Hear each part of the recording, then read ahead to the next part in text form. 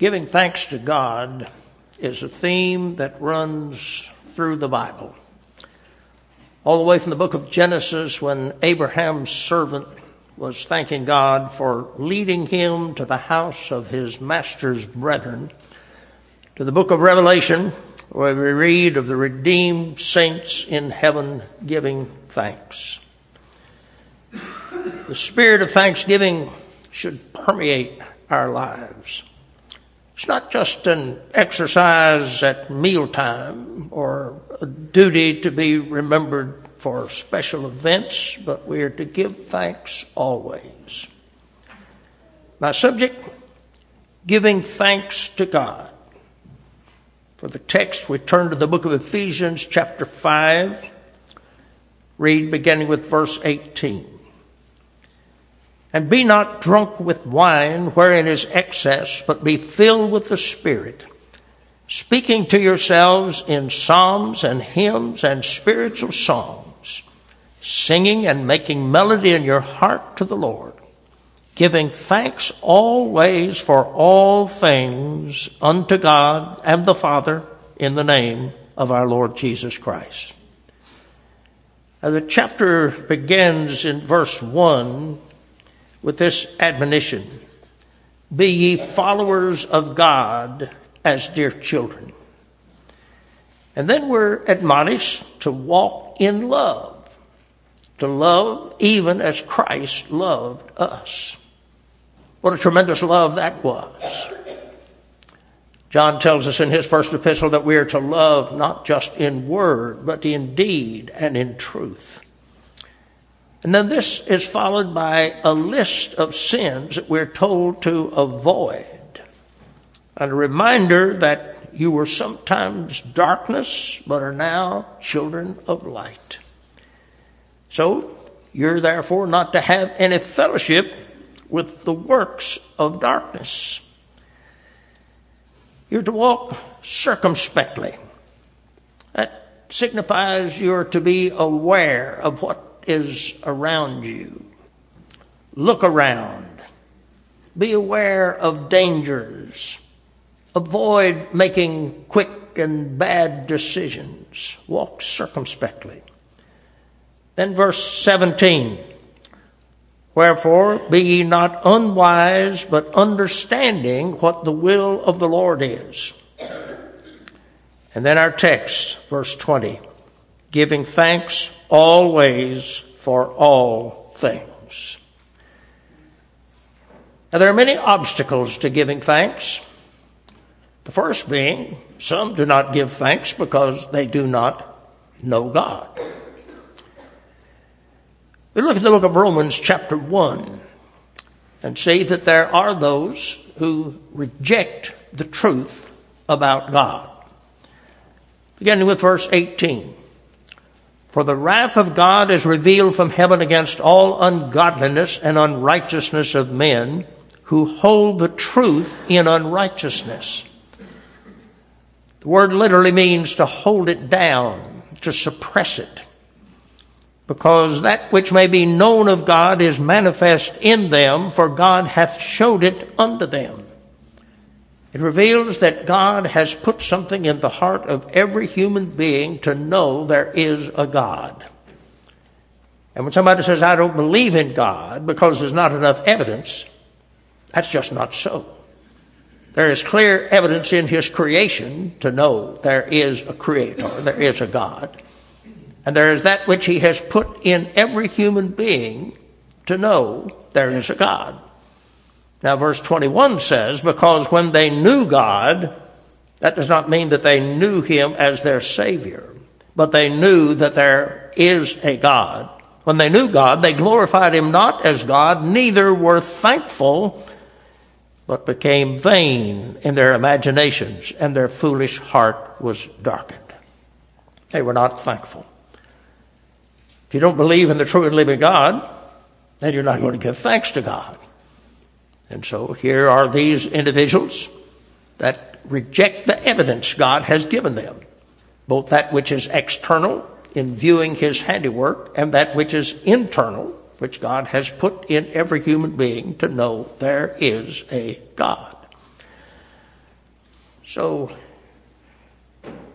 those who deny the existence of God, those who would say that this earth upon which we live and the human beings that live upon it all came about through a process of evolution and do not acknowledge him as the creator, do not give thanks. They are unthankful. And that's a characteristic of those who are unregenerate. The book of 2 Timothy chapter 3, verse 1. This know also that in the last days perilous times shall come. For men shall be lovers of their own selves, covetous, boasters, proud, blasphemers, disobedient to parents, unthankful, unholy. That's one of the characteristics of those who do not know God. They have not been regenerated. They're not born again. So in these last days, in these perilous days, here are the traits that are prevalent, and you can certainly see it on every hand. Boasters, lovers of their own selves, covetous, greedy, proud, unthankful, unholy. And then we would also consider that pride is a barrier to thanksgiving. Read about a man who was elevated in pride in the book of Daniel chapter 4, beginning in verse 28. All this came upon King Nebuchadnezzar. At the end of 12 months, he walked in the palace of the kingdom of Babylon. And the king spake and said, Is not this great Babylon that I have built for the house of the kingdom by the might of my power and for the honor of my majesty? Talk about pride. Look at what I've done. This is my kingdom. I built it by my power. I built it for my glory. He's exalted. Now verse 31 says that while the word was yet in the king's mouth, there fell a voice from heaven saying, O King Nebuchadnezzar, to thee it is spoken, the kingdom is departed from thee. Now, Daniel had warned the king a year earlier that this would occur, that because of his pride, he would lose his kingdom. But the king had ignored it. And so he's still standing there with this self-righteous, self-exalted, boastful attitude. Look what I've done. This is the great kingdom that I've built by my power and for my glory. But God says, your kingdom is going to be taken away from you. And you know how the rest of it unfolds. That the king was put down on his all fours like the beast of the field and made to eat grass till the dew settled upon him. What humiliation for this proud king to be reduced to appearing like an animal. Certainly, Nebuchadnezzar was not giving thanks to God.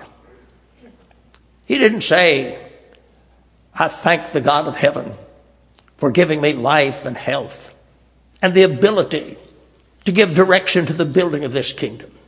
I thank God because he has elevated me and allowed me to occupy the throne. None of that. He's lifted up in pride, and therefore he did not give thanks. Daniel had specifically said to him, break off thy sins by righteousness. But he ignored the admonition. And then coupled closely with that, another one of the obstacles to giving thanks is the wrong view of self. Certainly Nebuchadnezzar had the wrong view of himself, but there are other situations that might not go to that extreme. But still, the incorrect view of self hinders the giving of thanks. We go to the book of Romans. Romans chapter 12, verse 3. For I say through the grace given unto me to every man that is among you, not to think of himself more highly than he ought to think, but to think soberly, according as God hath dealt to every man the measure of faith. Now, we've heard it said by many educators over the years that the great need is to build self-esteem. That if children can just be taught to have a higher view of self, that many of the problems that are encountered will be resolved. But I think we can see much evidence that the problem is not a lack of self-esteem. It's a lack of Christ esteem. It's because self is exalted. Self is esteemed. He says, for you not to think more highly of yourself than you ought to think. A person has a feeling of entitlement.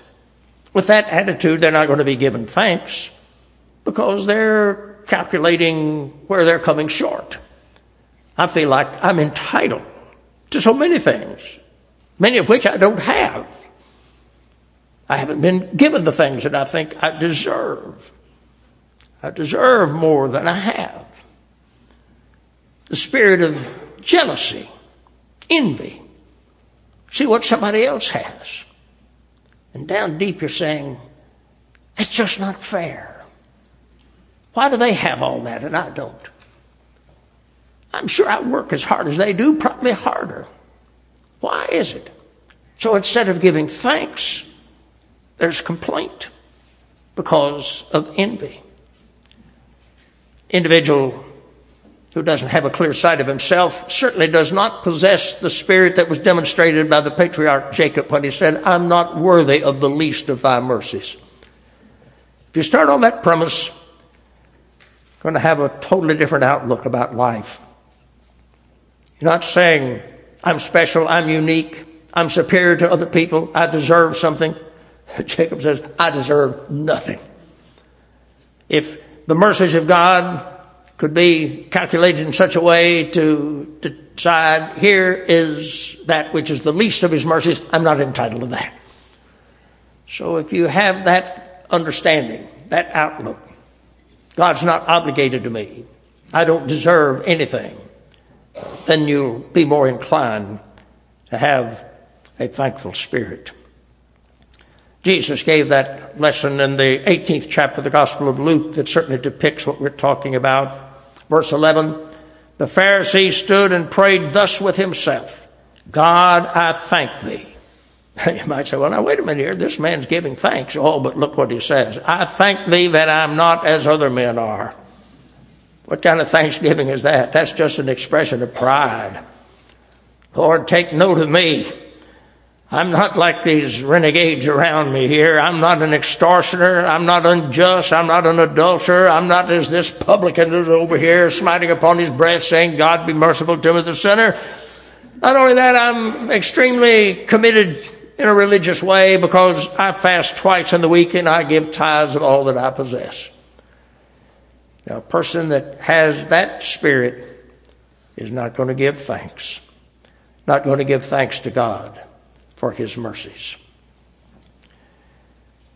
No doubt, you've been taught well enough, you've read the scriptures well enough that you would never be guilty of saying out loud what this Pharisee said. But has there ever been a time that you've looked around at some other individuals and you really felt, thank God I'm better than they are? I may have my faults, but I'm not that bad. I do a pretty decent job. I go to church on a regular basis and look at what all I've done. Boasting. That's what this Pharisee was doing. He wasn't praying when he said, I thank God. He was boasting. Look at the sins I've avoided. Look at the things that I have done which are commendable. That interferes with the giving of thanks.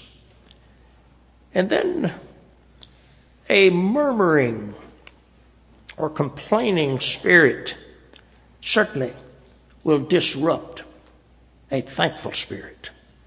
1 Corinthians chapter 10, verse 10, neither murmur ye as some of them murmured and were destroyed of the destroyer. And verse 6 tells us that these things were written for our example. Referring, of course, to what happened with Israel when they were brought out of Egyptian bondage. Now they had moaned and groaned and cried out to God for help. They suffered under the whip of the taskmaster. They wanted deliverance. And God raises up Moses to bring them out. They see that great miracle in the crossing at the Red Sea of God bringing them safely across and drowning Pharaoh's host in the depths. You would think, having been brought out of bondage, having been delivered with such a mighty hand, having already observed the 10 plagues that were sent upon the Egyptians, they knew that God was for them and blessing them, but they start on their journey in the wilderness and immediately they begin to complain. They complain. Numbers chapter 21, verse 5. And the people spake against God. Think of it. They'd been crying out to God for help, and God now has helped them. God has delivered them by his mighty power, and they have the boldness and audacity to speak against God. Oh, my friends, may we search our hearts. If Satan should ever ensnare us, and there were thoughts that we entertained against God, may we quickly forsake them and confess them and pray that God give us grace to overcome. They spoke against God and against Moses. Wherefore have ye brought us up out of Egypt to die in the wilderness? It looks like there was some evil design at work here. We'd have been better off where we were. We might as well go back. For there's no bread, neither is there any water, and our soul loatheth this like bread. So they spoke against God. They spoke against God's appointed leader. They didn't like the situation that they were facing. They didn't want to face any challenges. They didn't want any discomfort. They didn't want to have to walk by faith. They didn't want to have to depend on God on a daily basis. With that kind of a critical spirit, nothing is ever quite right. Some people are more prone to complain than others. And if it's your situation in life to be around somebody who is a chronic complainer, you know how unpleasant that can be. Because that attitude rubs off on other people, and it robs even those that have to listen to it of their joy. Person that's possessed of a critical spirit, they complain about their circumstances. They complain in the summertime that it's too hot, in the wintertime it's too cold. They complain it's either too much rain or not enough. They become critical of people. They lack love. They lack compassion. As they view other people's faults, instead of letting love cover a multitude of sins, they focus on those faults. They're very quick to point them out. They talk about people.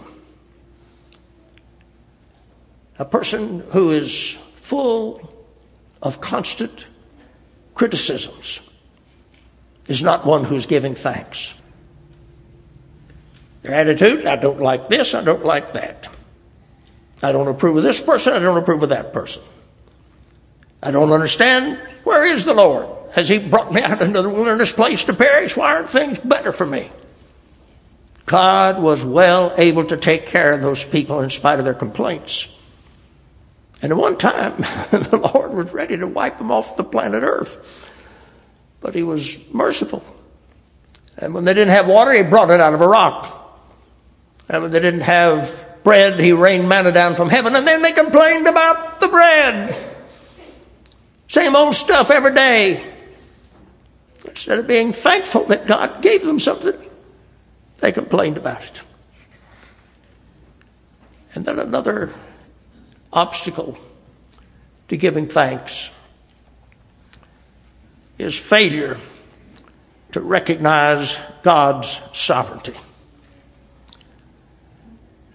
Job was an upright man, feared God, served God, had been abundantly blessed, was very prosperous, but in short order, he lost everything. Job chapter 1, verse 2 said, Naked came I out of my mother's womb, and naked shall I return thither. The Lord gave, and the Lord hath taken away. Blessed be the name of the Lord. In all this, Job sinned not, nor charged God foolishly. What a testimony. At a later time, Job struggled, particularly after his friends came to visit. When you read that account, you say, with friends like that, you don't need any enemies. But these friends were harassing him and raising questions and disturbing his peace. But initially, Job's attitude is what it should have been. Job did not sin or charge God foolishly. He said, the Lord gave me all of this, and the Lord took it away. God had a right to do that. I'm not going to complain. Blessed be the name of the Lord.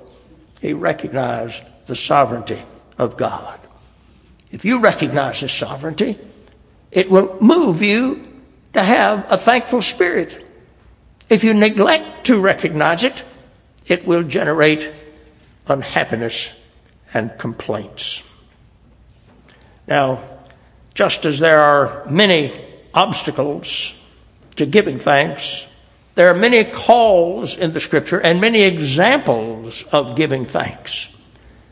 Think first about some of the Old Testament references. The book of 1 Chronicles, chapter 16, verse 8. Give thanks unto the Lord. Call upon His name. Make known His deeds among the people. Sing unto Him. Sing psalms unto Him. Talk ye of all of His wondrous works. What are we told here? We're to sing unto the Lord. That's an admonition found both in the Old and the New Testament. We're to talk of His wondrous works. Oh my.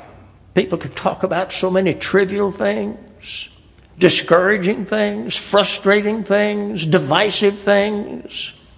But what a blessing to talk about His wonderful works. This we're instructed to do. Verse then goes on to say, oh, give thanks unto the Lord, for He is good, for His mercy endureth forever. And then in the book of Nehemiah, you recall it was a challenging thing to go back to the city when Nehemiah arrived there and saw the devastation, that the walls were broken down, the gates burned with fire, but he was determined to see that the wall was rebuilt and that the city would be restored as a place where people could comfortably live. There was opposition as they went about the building of the wall. Critics made fun of their effort. There were those that tried to divert them and get them into some kind of lengthy discussion which would have prevented them proceeding with their work on the wall. But finally, in record time, the wall was finished. And Nehemiah says, we're going to celebrate. So in chapter 12, verse 27, it says, and at the dedication of the wall of Jerusalem, they sought the Levites out of all their places to bring them to Jerusalem, to keep the dedication with gladness, both with thanksgivings and singing, with cymbals, with psalteries, and with harps. And he appointed the people to get up on the wall in two companies, one going one direction and one going another. And they were singing and praising God, giving thanks. And it said, and the joy of Jerusalem was heard even afar off. What a happy day is that, when God's people are full of thanksgiving and praising Him, and their joy is such that it is even heard at a distance. And then a psalm very familiar when we're talking about giving thanks. Psalm 100, verse 4. Enter into His gates with thanksgiving and into His courts with praise. Be thankful unto Him and bless His name. What emphasis is put upon the giving of thanks here. You come to His courts. You come to His house. You come to church. You come here to give thanks. We express our thanksgiving in hymns, in our prayers, in acknowledging the truth that is preached from His Word. Come into His courts with thanksgiving and be ye thankful. Psalm 92, verse 1. It is a good thing to give thanks unto the Lord and to sing praises unto Thy name, O Most High. If then it's a good thing to give thanks unto the Lord, then it's something we ought to do. People sometimes express a little perplexity. Well, I want to serve God. I want to honor God. I want to do what's acceptable in His sight. I'm not just sure what He would have me to do. Well, here's one thing He would have you to do. He would have you to consistently, regularly, daily give thanks. Oh, give thanks unto the Lord. Psalm 105, verse 1. Oh, give thanks unto the Lord, call upon his name, make his deeds known among the people. Psalm 107, verse 22. And let them sacrifice the sacrifices of thanksgiving and declare his wondrous works to the children of men. So we see that closely connected with the giving of thanks is the declaring of his great works. That means that you're giving attention to what God has done. You're meditating upon it. You're rejoicing in it. Consequently, you talk about it and you then give thanks because of what he has done. And then the New Testament references. We look at our text in Ephesians chapter 5. He says, thanks is to be given to God the Father. Now somebody might say, well, thank you for what you did for me, and that's appropriate. But that's not giving thanks to God. Somebody might say, I thank my lucky stars that such and such came to pass. Well, that's not giving thanks to God. What we're instructed to do here is giving thanks to God the Father and in the name of our Lord Jesus Christ. He's the one intercessor between God and man. There's no way to approach the Father save by the Son, Jesus Christ. No way to correctly give thanks save through the name of Jesus Christ. And he says, giving thanks always. Not just at some appointed time, not just at meal time, not just on special occasions, but always and for all things. That can be difficult, can it not? Troubles and trials come. Say, can I still give thanks? He says, give thanks always for all things. And then we go to Colossians chapter 3, verse 15. And let the peace of God rule in your hearts, to which also ye are called in one body, and be ye thankful. That's so plain. A person may say there are parts of Scripture that I just can't understand. Well, I admit there are a lot of places that are difficult and challenging. This is not one of them. And be ye thankful. Everybody here can understand that. Be ye thankful. So if you find that there's some hindrances in your life, if you find that there is a tendency to have a complaining spirit or a critical spirit or any of these other things that interfere, ask for forgiveness and come back to where you need to be in your daily life of giving thanks. Colossians chapter 3, verse 17. And whatsoever you do, in word or deed, do all in the name of the Lord Jesus, giving thanks to God and the Father by him. See, the apostle deals with this consistently over and over again. He's reminding the people, give thanks to God the Father. In fact, 6 times in the 4 chapters of this epistle, Paul talks about being thankful. So it's not a minor subject. It's not something that is just a little devotional thought that we ought to consider once in a while. You know, somebody might say, well, talk about being thankful. I want to get into something deeper. I want to hear something that's more challenging for me than just the simple declaration, be ye thankful. But this is the teaching of God's Word.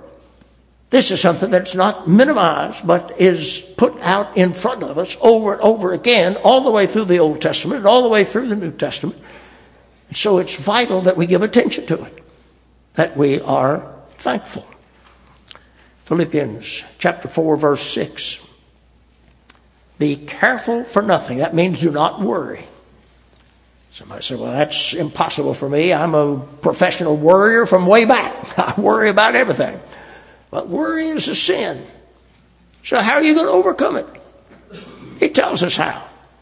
In everything by prayer and supplication with thanksgiving, let your requests be made known to God. How easy it is to overlook that. You got many burdens. You got a heavy heart. You rush into prayer. You begin to pour out your heart to the Lord. That all is well and good, but you forgot something. You're to make your request known with thanksgiving. That's where you have to start. That changes your whole outlook. That changes the way in which you approach the Lord. Make your request known with thanksgiving. And then Revelation chapter 7, verse 12. before the throne of the Lamb, saying, Amen. Blessing and glory and wisdom and thanksgiving and honor and power and might be unto our God forever and ever. Amen. Now you see, that's something that you can start here on earth that you'll still be doing when you go to heaven. A lot of things that pertain to this earth will be behind us, and you won't be doing it in heaven, but here's something you'll still be doing. So get a head start. Be acquainted with what it means to give thanks, because the multitude of the redeemed in heaven, purchased by the blood of the Lamb, giving glory to the Lamb that was slain, are rejoicing because of his grace, mercy, love, and sacrifice, and they're singing with thanksgiving. Just as there are many obstacles to thanksgiving, but there are many clear admonitions and examples in the Scripture to thanksgiving. There are many reasons to be thankful. Thankful for his daily mercies. Jeremiah was a prophet that suffered a lot. He suffered severe opposition from the people. They did not like his message. They put him in a pit. They would like to get rid of him. Go somewhere else. We don't want that message here. It was God's message, but the people didn't want to hear it. Jeremiah went through some dark times. He reached a low place, as described in Lamentations chapter 3, to say, my hope is perished from the Lord. But then he said, this I recall to mind. It's of the Lord's mercies that we are not consumed, because his compassions fail not. They are new every morning. Great is thy faithfulness. Must we not all concur? His mercies are new every morning. You may have had a restless night. You may get up in the morning and pick up all of the burdens that you carried the day before. But the fact that you have life and those necessities that he has supplied for you, you can say his mercies are great. Great is thy faithfulness. Sickness may interrupt your plans. Physical impairment can slow you down, slow your pace dramatically. But Paul said, as he preached at Mars Hill in Acts 17:25, he gives life and breath and all things. So no matter what our challenge may be, no matter what our burden of the moment may be, the fact is we have life, he gives it to us. The breath that we're breathing, he gives it to us. All things that we have pertaining to life and breath, he gives it to us. He gives us these daily blessings. And then in James chapter 1, verse 17, it says, every good gift and every perfect gift is from above and cometh down from the Father of lights, with whom is no variableness, neither shadow of turning. If you have a good gift, you have to recognize where it came from. Something that's good, something that's beneficial, something that's worthwhile. He is the giver of every good and perfect gift. And he's consistent. There is no variableness. There is no shadow of turning. You can count on it. You can depend on it. He is a faithful God. And then we can even be thankful to God, recognizing that he is at work in our deepest trials.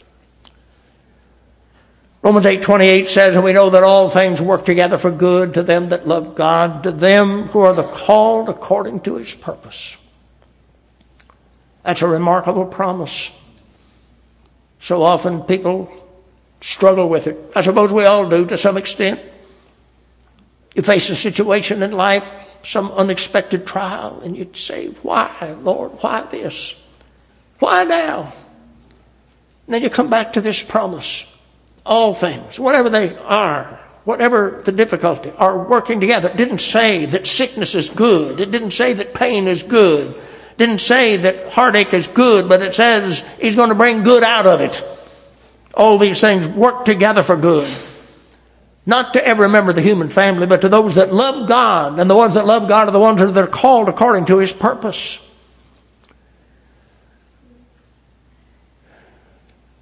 Even after Job's friends had given him such a difficult time, he said, the hand of God hath touched me. I don't understand it. I've got questions that are not answered. But he wasn't trying to get vengeance. He didn't say, I want to get up somebody to go after the Sabaeans that robbed me and give them their just due. No, he said, the hand of God hath touched me. And even though there were struggles and unanswered questions, he went on to say, though he slay me, yet will I trust him. Oh, what a difference that makes. The burden is heavy. The trial is extremely difficult. But you recognize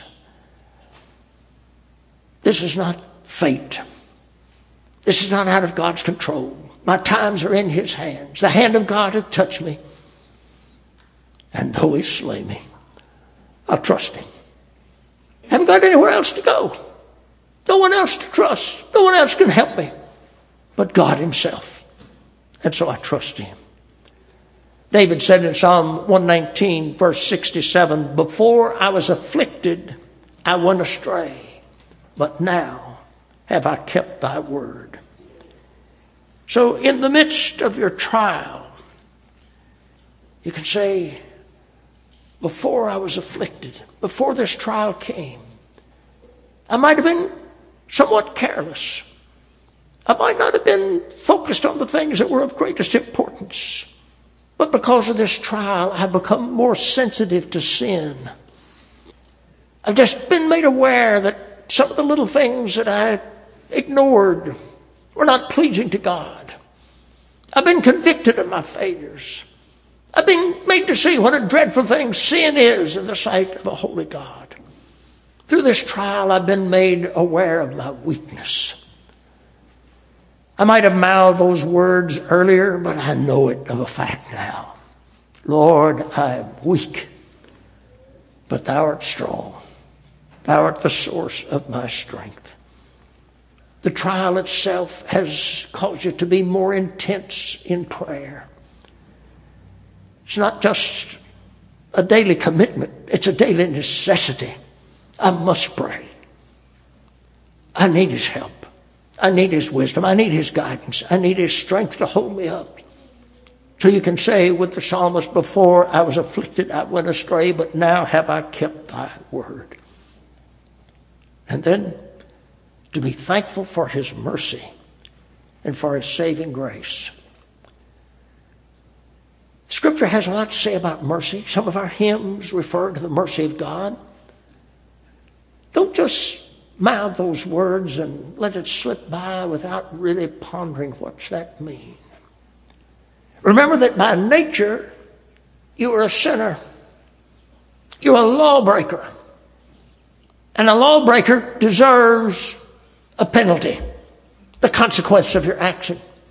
Where would you be today if God had not dealt with you according to His mercy? If God dealt with you on the basis of what the law demands, what justice requires, that the penalty for every sin was meted out, well, the truth is that apart from the mercy of God, we'd all be in hell. Because that's the ultimate penalty for sinners. But God is a merciful God. That means you're not going to get what you deserve. That's good news to know. Though I deserve punishment, though I deserve a horrible penalty, though I deserve to be separated from God and be under His wrath forever, He's merciful. Psalm 136, verse 26, oh, give thanks unto the God of heaven, for His mercy endureth forever. There are 26 verses in that psalm, and every one of them have this phrase, the mercy of God endures forever. His mercy. His mercy is not short-lived. His mercy is not a temporary intervention. His mercy endures forever. Isn't that the kind of mercy we need? We truly see ourselves as wretched, unworthy sinners. We know we stand in need of His mercy. Oh, give thanks unto the God of heaven, for His mercy endureth forever. Isaiah 54:7 speaks of His great mercies. Micah chapter 7 verse 18 says He delights in mercy. That's good to know. You don't have to persuade the Lord as though He's reluctant to be merciful. He delights in it. You come before Him expressing your need. You come before Him acknowledging your sin. You come before Him saying, I'm shut up to Thy mercy. I need it desperately. And He delights to give it. Luke chapter 1 verse 78 speaks of the tender mercy of God. Ephesians chapter 2 verse 4 speaks of God who is rich in mercy. There's an abundance of it. He's not about to run out of it. He is rich in mercy. 1 Peter chapter 1 verse 3 describes His abundant mercy. Titus chapter 3 verse 5 says that it was not by works of righteousness which we have done, but according to His mercy that He saved us.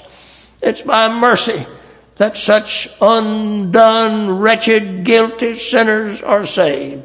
Not by free will, not by good works, not by moral reform, but by His mercy. And that mercy is meted out because of the perfect sacrifice of Jesus Christ. He could be just and the justifier of him which believeth in Jesus, because the sins of all that will ultimately believe on Jesus were laid on Him at the cross, and He paid the price. Now, God can be merciful to guilty souls, and yet justice is upheld. And then we look at Ephesians chapter 1 verse 3. Blessed be the God and Father of our Lord Jesus Christ, who hath blessed us with all spiritual blessings in heavenly places in Christ. Blessed. Be thankful. Give praise. Praise to the Father. Blessed be the God and Father.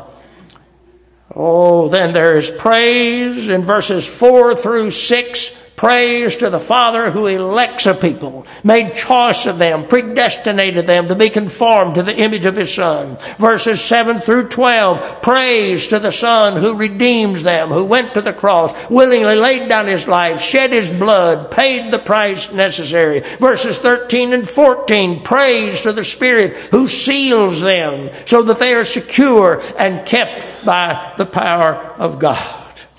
Think about it today. Multitudes are on the broad road to destruction. They're in the dark, they're lost, and they don't know it. They're headed for destruction. But if you've had an experience of grace, if God has dealt with you, you're now in the light. God has given you light to know you're a sinner. God gave you light to know you were lost. You didn't know it till He made you know it, but you knew now that in yourself you were lost and ruined. 1 Peter 2:9 says that you should show forth the praises of Him who hath called you out of darkness into His marvelous light. So while multitudes are in total darkness, not even understanding the danger, not even caring about their eternal state, you have been blessed and enlightened of God to know that you're a sinner, and given the light to know that Jesus Christ is the one and only Savior. No other one to whom you could turn. No other name given under heaven whereby we must be saved. Blessed you by His grace, giving you the gift of faith, whereby you laid hold of Jesus Christ and you trust Him and Him alone. You can say with the hymn writer, I once was lost, but now I'm found, was blind, but now I see.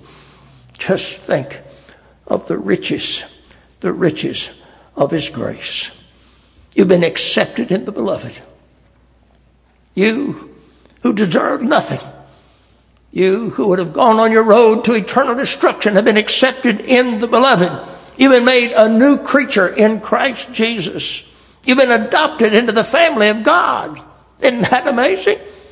A rebel by nature, one that could make no demands, deserving nothing, now in the family of God. He's your father. You're his child. Oh, the blessings of his saving grace. And you have grace to help you in every trial. No matter what the trial may be, no matter how dark the night, you have grace to help you because his grace is sufficient. You have comfort in every sorrow because he's the God of all comfort. You have peace because he's the Prince of Peace. Peace when you come down to the end of the journey. Peace when you're facing death. Peace because when you pass from this life, to be absent from the body is to be present with the Lord. And then unless you're here when Jesus comes back and you're caught up in the air to meet him, someday your body will be laid to rest.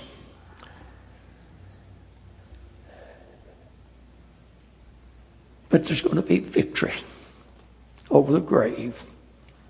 1 Corinthians 15:55. O death, where is thy sting? O grave, where is thy victory? The sting of death is sin, and the strength of sin is the law. But thanks be to God, which giveth us the victory through our Lord Jesus Christ. So wherever we turn in Scripture, there's an admonition to give thanks. Or the apostle himself, the apostle Paul, giving thanks. So he says, give thanks to him. Thanks be to God, which giveth us the victory through our Lord Jesus Christ. And then on the other side, no disappointment in heaven, because you will have an inheritance that is reserved for you, incorruptible, undefiled, and fadeth not away. Let us never murmur or complain, but give thanks always. Let us speak to one another in psalms, hymns, and spiritual songs, making melody in our heart unto the Lord. Hebrews 13:15 says, by him therefore let us offer the sacrifices of praise to God continually. That is the fruit of our lips, giving thanks to his name. Do you not have reason today to give thanks to God? Thank you. Thank you, Lord, for saving my soul. And I would say to anybody today who's struggling, saying, I would like to be able to say that, but I'm such a great sinner, I don't know if there's any hope for me. Here's something for which you can give thanks, that Jesus says, him that cometh to me, I will in no wise cast out. Here's something for which you can give thanks. He says, come unto me, and I will give you rest. If you see yourself as a sinner, you know you need salvation. The good news of the gospel is that salvation is for those who are sinners and know it. May you trust him today.